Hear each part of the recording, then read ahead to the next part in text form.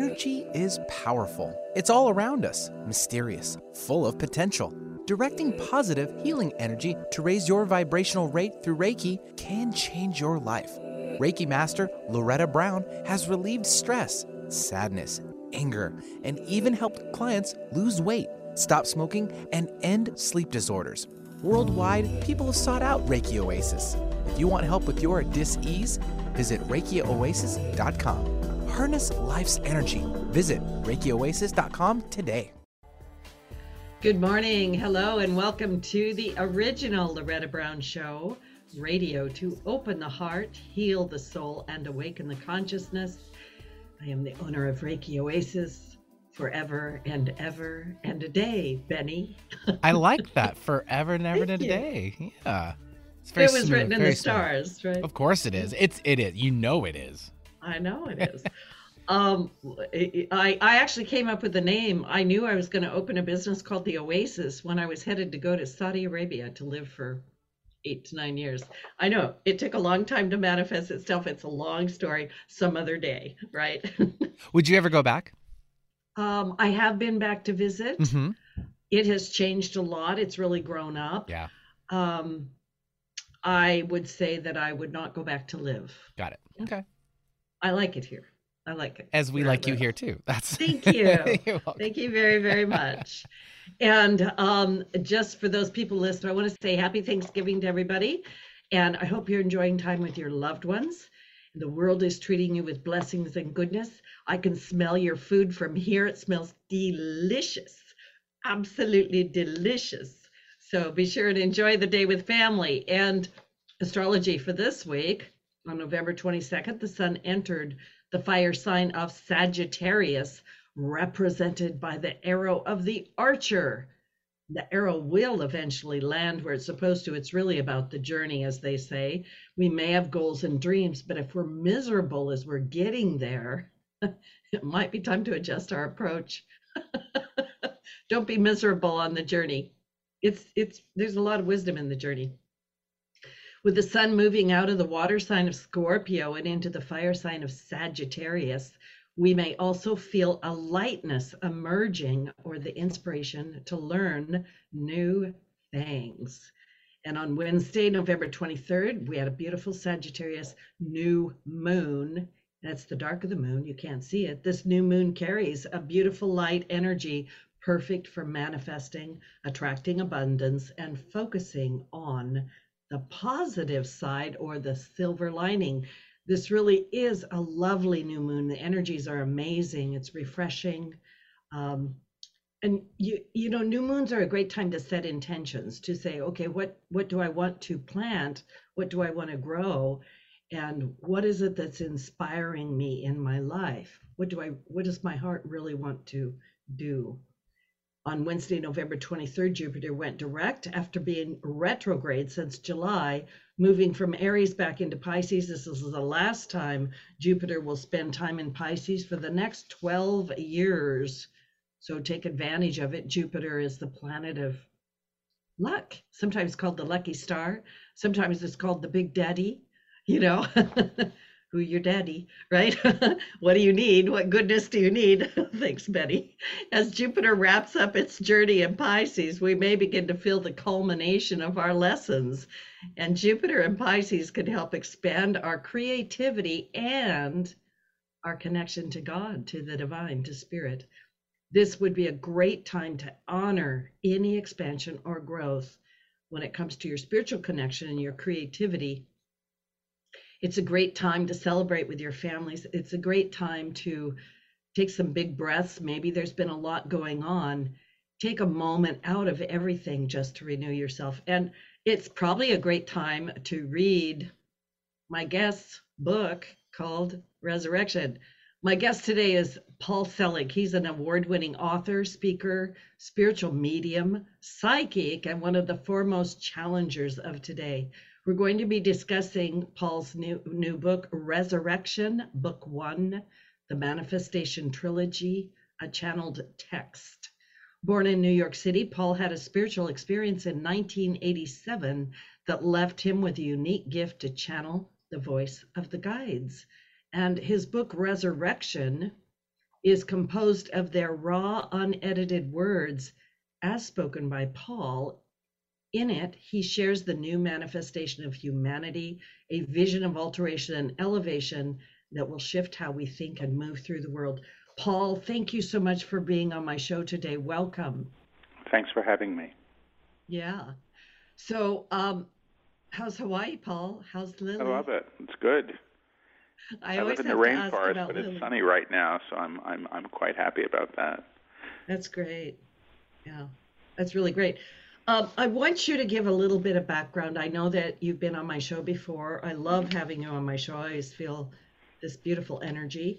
But for my listeners who may not know who you are, how did you get into all of this channeling? A little bit of history about you. Sure. Well, I wasn't looking to do it. I wasn't somebody who necessarily believed in channeling or put a lot of stock in it. I was raised something of an atheist. When I was 25, I hit a bit of a wall, and I began praying for the first time, and I actually heard a voice, and I listened to what the voice said, and my life started to change. So that was the very beginning of it. I studied a form of energy healing when I was maybe 30 or so. I was a college teacher through all this time. I wasn't doing this work publicly, but I found that when I had my hands on people's bodies, I began to hear things for them that started being proven out again and again and again, and that was really my opening to channel.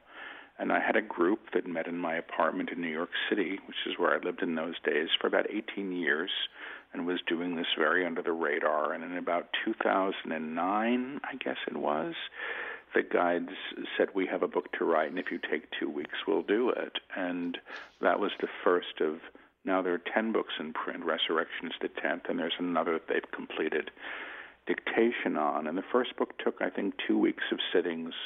They take about a month now, I think, because I take by 30 days of sittings or so over the course of a month or two, because I don't work every day. But that's how this happened. It wasn't expected. I didn't want to be a channel, and I seemed to just have this facility to work as a radio for this consciousness that comes through me and instructs.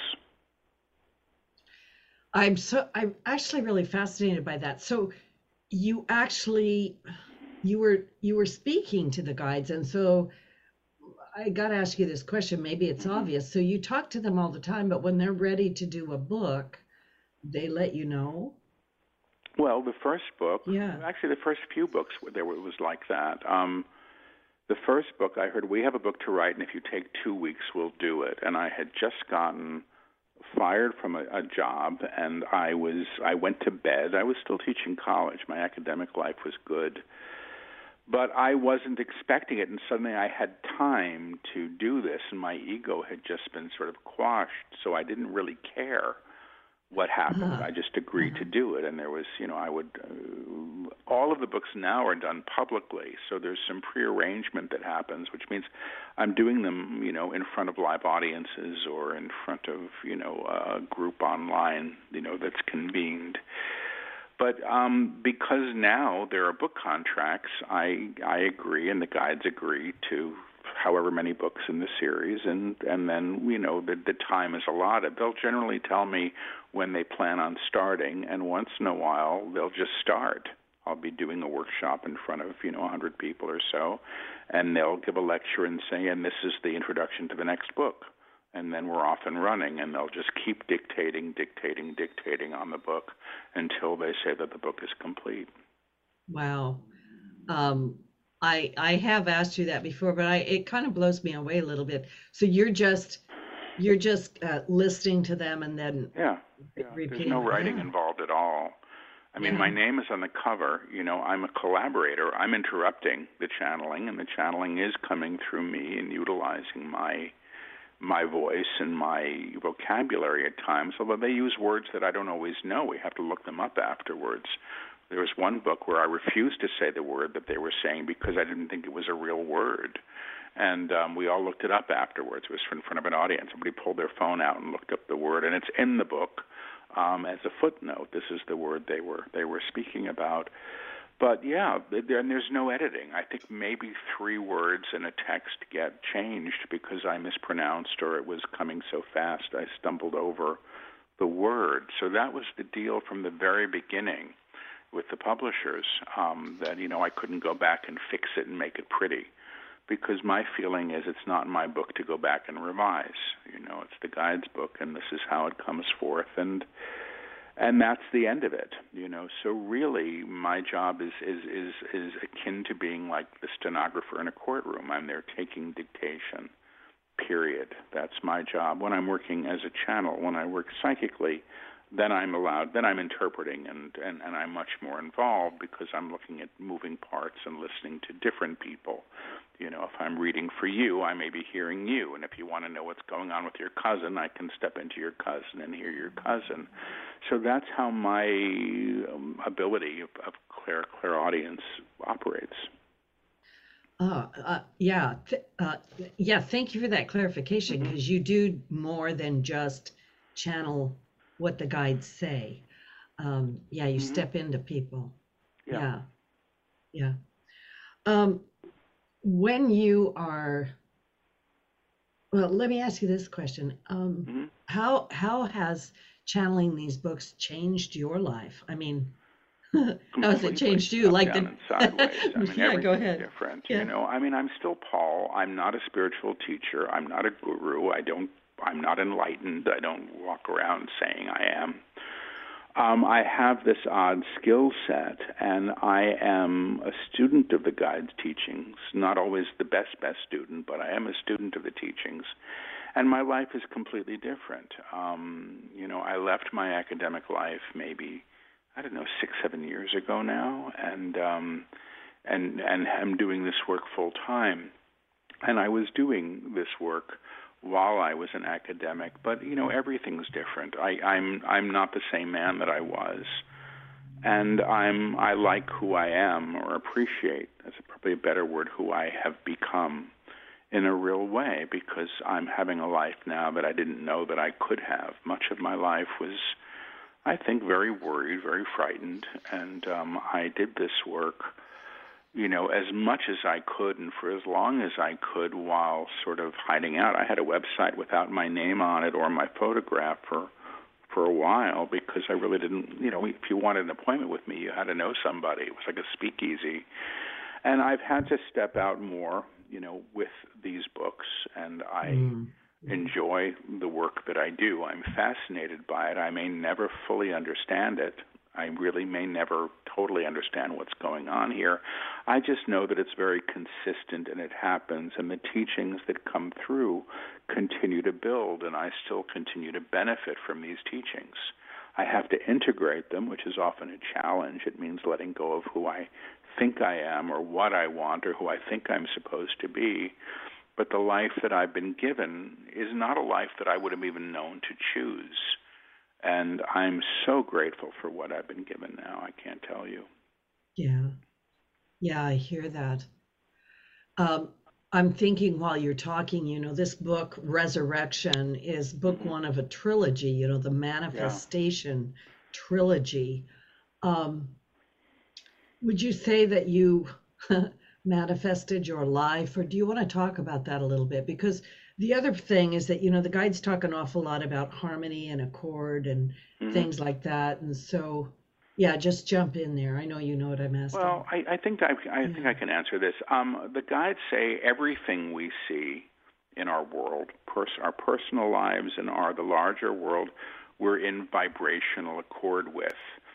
So nowadays people think, well, I'm going to manifest this or manifest that, as if that's something that one gets and that the universe is some sort of catalog to be ordering from. The challenge with that is that much of what we're ordering is what we think we're supposed to have to make ourselves happy in the way we think we're supposed to be happy, which is generally prescribed by culture. I should look like this, I should have that, I should have this kind of career in order to be who I think I'm supposed to be. And the guides say that, the work that they're doing is about aligning us to They call it the true self, which is not, it just means it's just not the personality structure that thinks all the time. It's the aspect of us that actually knows. They say the true self knows, the small self thinks. And they help us move to a level of alignment where we're in vibrational accord to what our real requirements are, not just what we think. And that's what's really altered things. So you see, we're always manifesting our lives. It's just, that's all happening through our expectations. The guides I work with say we're always getting what we expect, like it or not. And I hate hearing that, but it's true. I think it's true. And when I look at the areas of my life where I feel stuck, I am expecting that. I'm expecting to see what I've always had. And that's what they're working with us on in this trilogy. They say you move to a level of vibrational accord. They'll say A-C-C-O-R-D or A-C-H-O-R-D is on a piano, which is resonance. We move to a level of resonance where we're calling to ourselves without effort what we truly require. You see, so they say, we're assuming that Source or God, whatever you want to call it, doesn't know what we need, but of course it does. And we have free will, and we have to be in accord, and we are in choice. But I think the game of grabbing and getting, which is, I think, what many of us get stuck with, how am I going to get what I want? Where is it? Why isn't the universe giving me what I say I should have? We miss the piece that we really have to move into a level of alignment or accord with those things. And I'm finding more and more that if I can move to a level of alignment where I'm trusting that what is coming to me is what I require, I move into a flow or a place of receptivity. A lot of this teaching is about learning to receive, trusting that we can receive what is our good. The guides talk about it as claiming our true inheritance, and I believe that that's the case. Yeah, moving into accord or trusting what is coming is what you need or require. So in these teachings from the guides, if we are not in accord, how do we get into accord? Well, we're always in accord with something, and there's an aspect of us, there's my doggy going, there's an aspect of us that, is always in what the guides call the upper room. The aspect of you who knows who you truly are beyond the personality structure is there and is operative. So they're teaching us how to align to that aspect of self as much as anything else. It's already there. You're not inventing it. It's an aspect of us that in most ways has been denied. When I was maybe in my early 30s and I was opening up to hear, I heard this thing, and I'm 90% sure I heard it in channeling because I wrote it down because I didn't understand it. And I was unhappy at the time, and I heard freedom will come when the throne relinquishes its king. And I thought, what does that mean? Right. But I understand it now. Basically, who's running the show? What aspect of the self is calling into manifestation a life and a world? And so moving into accord is primarily about allowance. All of the books work with vibrational attunements that support people in claiming a higher level of resonance that makes these things possible. And most of this stuff is experiential. I would actually say all of this stuff. I mean, what I like about the work that the guides do is you can feel it and you can experience it. It's not conjecture, and it's certainly not an intellectual teaching. It's really a teaching of vibration. The guides say that the books are energetic attunements that work directly with the reader, to support them in a higher alignment. And that's been my experience and the experience of I would suspect, most of the readers, if not all. Yeah, I actually really like what you said, and I appreciate it. When I have attended your events and or when I read your books, there is such an energy to it, and even in a language, like I'm getting it from you just by being here with you, where there is an energetic attunement to it. You can feel it, and this experience is it's a little hard for me to define. And also, I'm going to say this too. I've also had this experience where I read a section of your book and then I'm having a question. The question is answered. Like, yeah. Can you just talk about that a little bit? I'm sure I'm not alone in that. No, you're not. I mean, the guide said it was in one of the books, maybe early on, in the first 5 or so.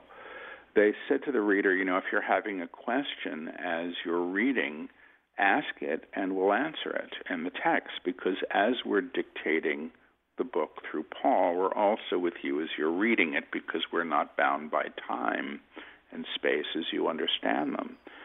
And people have been reporting this from the beginning. I'm on page 5 and they answer the tech question on page 6.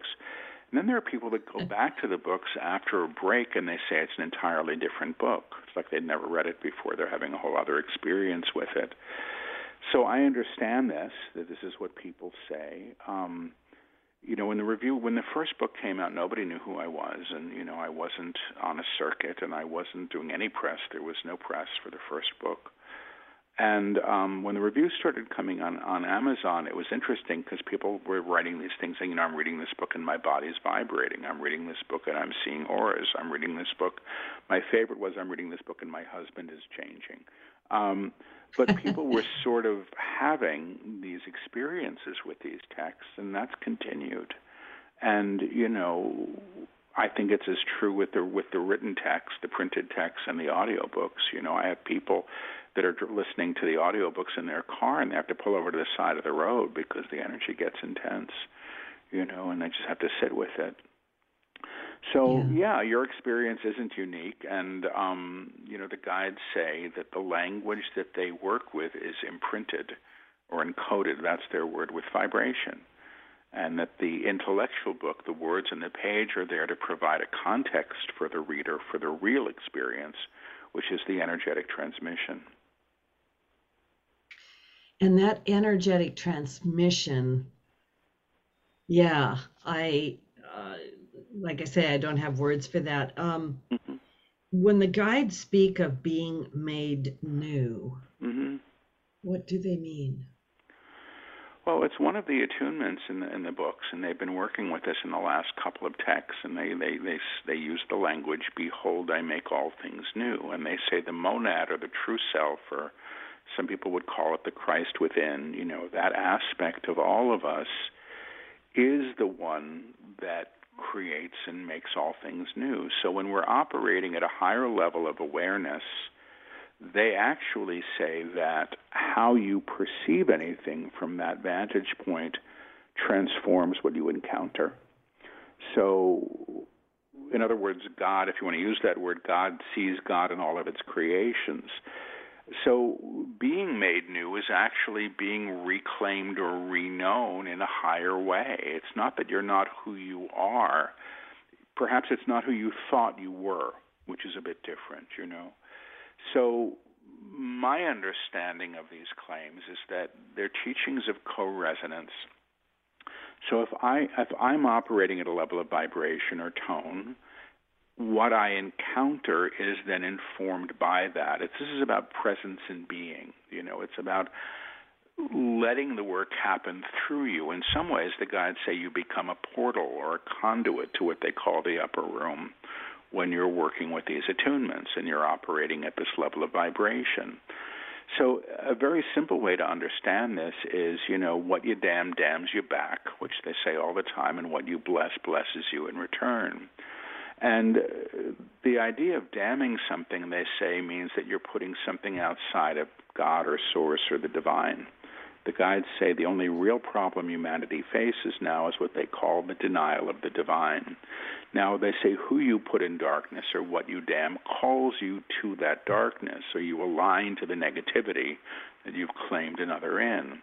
The same thing is true with blessing. And now we hear people say, I'm, blessings and prayers to, the victims.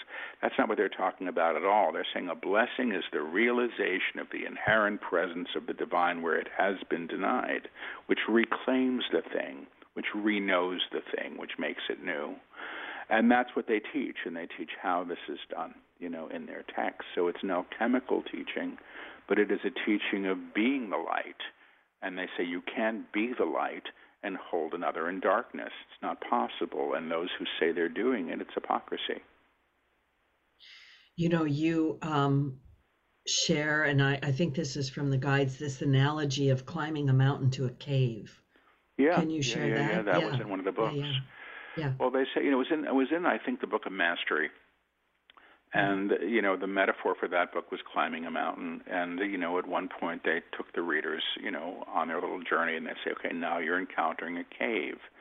And you go into that cave, and in that cave is the one person you never want to see again as long as you live. But your opportunity now, or your challenge now, is to bring that person out of the cave. They say you put that person in that darkness. They have called you to them there, and now you take them out. And in releasing them from that darkness, you're actually releasing yourself. It's a very simple teaching. It doesn't mean you have to go out to dinner with them. You know what I mean? It's not about liking people. Liking is a personality construct. There are people I don't like very much, and I prefer coffee to tea. I like coffee. It's not nothing wrong. Doesn't make tea wrong. It just means I have a preference otherwise.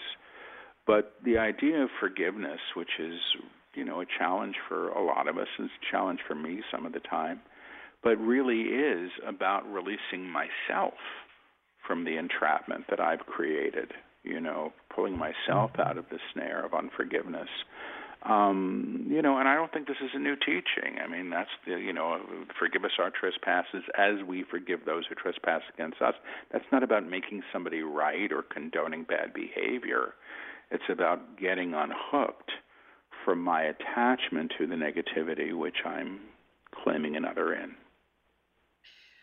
Where do we, or how do we deal with things like judgment or self-righteousness or... Yeah, good. That's a good question. Yeah. Judgment, the guides say, self-righteousness is always the small self, the personality self. It's really simple. So when we're on our high horse, for the most part, I can assume for myself when I go there that I'm operating at the level of personality. And this idea that I have to be right at the cost of somebody else being wrong, it goes back to this kind of dualistic thinking. The guides say what is true is always true.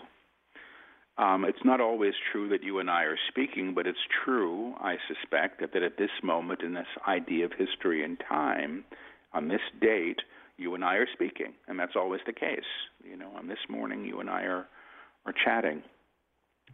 So people, I think, have a tendency to make their opinions their truth. People now say, my truth is, and I think it's fine to have your perspective and your opinion and your belief systems, but that doesn't make it universally true. And when you begin to move beyond the subjective, you begin to move to a kind of realization of what exists beyond separation.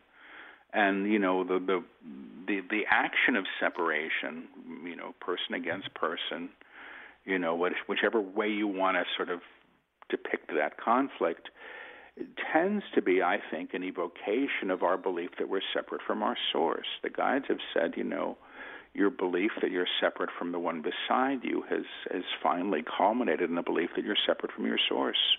And you're not. It's just not true. So we have this subjective reality of separation, and the guides are teaching us how to move beyond that. I think that message is so important. I'm thinking about the world at large, right? Mm-hmm, yeah. And there's so much divisiveness and all kinds of things going on, right? Yep. Yeah, but I think I've been told, I hope it's true, it's kind of the last hurrah for fear and separation, and we're in a time of radical change that I don't get is going to be slowing down in any time soon. And I think how we choose to ride this wave of change is somewhat up to us, because I think in times of growth, things aren't what we want them to be and aren't what they were yesterday, and our attachment to the way things should be gets at times in the way of what might be revealed to us in a new way. Somebody asked me recently, is this like apocalyptic? And, the answer really is if you look at how a seed breaks through the earth when it's seeking to be grown, seeking to grow. It dislodges the earth. It moves the earth around it. I don't know if growth is ever terribly graceful, or maybe some cases it is, but sometimes it's not, and I think that's where we sit now. Yeah. We have to see what we've created, I think, and what we've been party to in fear and in separation in order to move beyond it. We have to look, and we're being asked to look at what we've done. And I think we're the ones who make bombs. We're the ones who make wars. We're the ones who are divisive. We're the ones who say, my God is the only God. We're the ones who do those things at the cost of somebody else being wrong. And the guides have always said the action of fear is to claim more fear. And every choice we make in fear gets us more of the same. And separation, as they teach it, is fear. It's not separating one egg from the other in the carton so they don't break. That's discernment. It's not judgment. That's prudence, Yeah, no, I'm really hearing you. I'm thinking about what you were saying, that, this being in accord with something, like we do have to take a look at the world around us. The guides say, in your book, you say, what you are living is what you agreed to live. So in this book, the book Resurrection, what does resurrection mean? I think it's the resurrection of the divine self, or the monad, or the spark of God within all of us. And that part of us, they say, is there, has always been there, but has been denied. And so the awakening of this aspect of us, I think, has been their work since they began teaching through me, And to operate in a resurrected state is to operate as the true self. It's to become who you truly are, beyond who you thought you were, or beyond what you believed you could be. So this is not a teaching of divinizing the personality. And it's not a teaching of, look at me, I am God. It's a teaching of being of Source and knowing that, and also knowing that you cannot claim this if you're denying it in another. And when you begin to operate at this level in a realized state, the energy is amazing, and they say a world is made new by nature of your presence and being. You're claiming a new world into being through that level of alignment, and you're supporting everybody else in doing the same, not through proselytizing, but through vibrational or energetic accord. Yeah, I pulled something out of your book where the guides say things are being altered by your presence. Yeah. Yeah. Yep. Yeah, but imagine, you're in a room where a bell is rung, and the tone of the bell moves through you. It's kind of like that. When the guides began teaching this stuff, how matter is transformed, I was really surprised by it, because they would this was in live events, they'd break people up into twos, and they'd work with the attunements, and then they'd have them claim the divine as form. And I know what you are in truth, and what meaning the manifestation of the divine. And they invited the student to feel the energy that would return to them. And there were waves of energy coming back, kind of like, the peal of a bell, or like sonar. These waves of energy would come back. And it was the first illustration that I ever had in a really tangible way of what you bless blesses you in return, because you could feel it. Because that claim, I know who you are in truth, I know what you are in truth, I know how you serve in truth, which the guides have been teaching for a long time now, actually have a quality of texture and tone that can be felt in a palpable way. And I think that's important, because I don't want anybody to defer to me in what I think. I want people to have their own experience with this stuff, whatever it is. Yeah, I'm thinking when you're talking, because, I've experienced that at one of your gatherings, one of your talks years ago in Seattle, standing and saying that to one side of the room, and receiving back from that. I love that analogy of the bell. Yeah. So, what we bless. Yeah, it comes back to us, doesn't it? So in this idea of a new world, right, or shifting our world, mm-hmm. we are instrumental. Oh, thanks, guides. Instrumental instruments. Mm-hmm. Yeah, we are. Yeah, we are. We're the bell that's rung, or the guides, talk about this as singing. We're singing in a higher octave. They say that the world that we know, or our experience of the world, at least, is in an octave. An octave is a series of notes. And they say any piece of music can be sung in a higher tone, in a higher octave. Any piece of music can be played. And in a lot of ways, I think what they're doing is they're working with the idea of transposition, retuning us so that we can sing in this higher way and then call to us what's in vibrational accord at that level. Yeah, at that level. Mm-hmm. Yeah, that's very well said. So we look at the world around us. So let's say that our world is not as we want it to be, right? Mm-hmm. Like we've got problems or, living level of life stuff. So this shift, so how do we make this transposition? Well, it's about lifting what you encounter to the higher, or claiming the presence of the divine where it's been denied. And again, that can't be a platitude. It's got to be realized. It's a level of realization. This is how I understand it. They say that we think we're so entrenched in this belief that we have to fix things. And there's a difference between fixing and transforming, or re-knowing something, knowing something in truth in a different way. So there's a lot of teachings on this in the books. I mean, they used to say you can't lift the evil man to the upper room, to the higher level of consciousness, because you have made him evil, which really means you've aligned to that human being at that level. You're focusing on the negative. And so the challenge is usually to claim the divine where it seems not to be present, or where you can't imagine it could be. But they say, again, who you put in darkness, what you put in darkness calls you to the darkness. So it really is a teaching, I think, of re-seeing and re-knowing, and also a teaching of responsibility to these things. Because, if I say I don't like this thing that I see, know that you're in vibrational accord to it anyway. It's in the common field. We're all informing this thing with the consciousness that we hold. I don't know. I always forget the scientist's name who did those experiments with water, and Emoto, Mr. It's the same. It's the same principle. But if I want to continue to blame and to shame and to make wrong, I can do that. But I don't know finally if that's going to support the change that I'm hoping for, which is a recreation or a re-seeing. Some things perhaps will fall away because they can't be lifted. The guides say we have been at war for so long as a species that we expect it.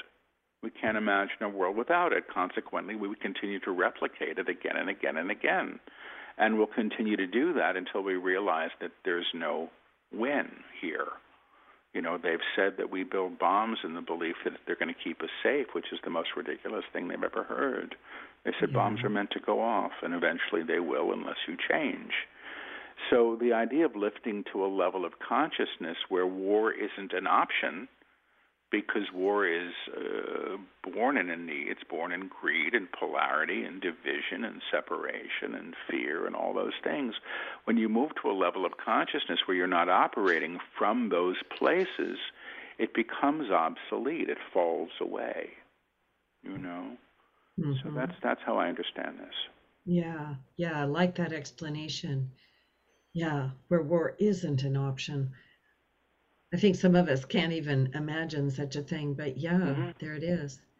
Yeah. I think you're already answering this question. What does it mean to be in the world but not of it?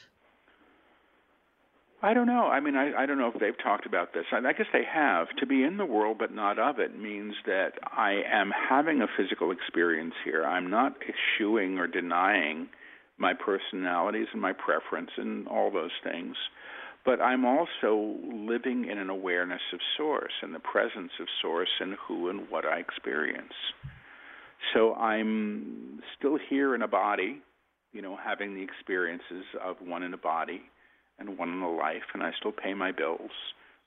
Perhaps the difference is I also know that the Source is, beyond what I would call my job, or that the body is another way that form expresses itself, and that the energy of form will always be present in one way or another. So I think it means having an awareness of being in Source and of Source while maintaining a life here in this world. Yeah. So you've touched on the upper room. For those people who may not be familiar with that, what is the upper room? They said that the upper room is the octave above the one that we're knowing ourselves in. So it's the next octave up. It's the next frequency up. They've called it Christ consciousness, an awareness of the divine. They've also said that the upper room is the highest we can go to while maintaining form. But they talk about the upper room as well as sort of the entryway to what they call the kingdom. And they say the kingdom is operating in the awareness of the inherent divine in all manifestation. I'm not there yet, but I've had glimpses of it, I have to say, small ones, but they're real, where, you're just aware of the presence of Source. So, the upper room, they say, is a place that we can go to. And you have to understand that there's a part of us that's already there. We're not inventing it. We're moving to that level where the God within expresses. And then we're allowing that God within to reclaim us and to be an expression as it. It's really kind of that simple, I think. Yeah. And anybody can access the upper room? That's my understanding, yeah. I mean, but there are caveats, I can't, I can't go, I'm in the upper room and damn those people over there and I hope they burn in hell. It's hypocrisy. It's not going to work. So what's going to happen if you want to do this stuff is you're going to have to face your stuff. You're going to have to look at your stuff. I'm having to still, and I expect I probably always will be. But it's getting easier, I have to say. We don't get to drag our dirty laundry up to the upper room. We have to deal with it. We have to deal with our stuff. And that's part of the process. I think people want this to be sort of spiritual bypassing. And look at me, I'm holy. Well, yeah, you are holy. Everybody's holy. We've just denied it. But also, if you're lying to everybody, you've got to be accountable to that, because the guides say there's never been a lie told that wasn't told in fear. And the action of fear is to create more fear. So, we have to become responsible for how we choose at the level that we can. I'm not a saint and I'm not a guru, but I'm another schmo on this path, and I'm helped by this. I do know that. And I'm hopeful that it's helpful to other people. Otherwise, I don't think I could show up for the teachings as I do. Yeah. But yeah, anybody can go, because, God cannot be absent from anybody. That's my understanding. It's impossible. It's Source. It can't be absent. We can deny it, but it's not absent. Yeah. Who or what is God according to the guides? Oh, I don't know that I can do this without channeling them, and I don't know that I'm going to channel here. Okay, God is Source, finally. I mean, God is love, but then I believe there's an aspect of God, or a way that God can be known. But finally, they call it like the one-note sung. They say there is one note sung in the entire universe. They call it the Word. And that one note sung is in manifestation, is everything seen and unseen. So all things are Source, just operating at different levels of tone, of vibration. And the reconciliation to that one note sung, I think, is their teaching. Yeah, thank you. That was a good answer.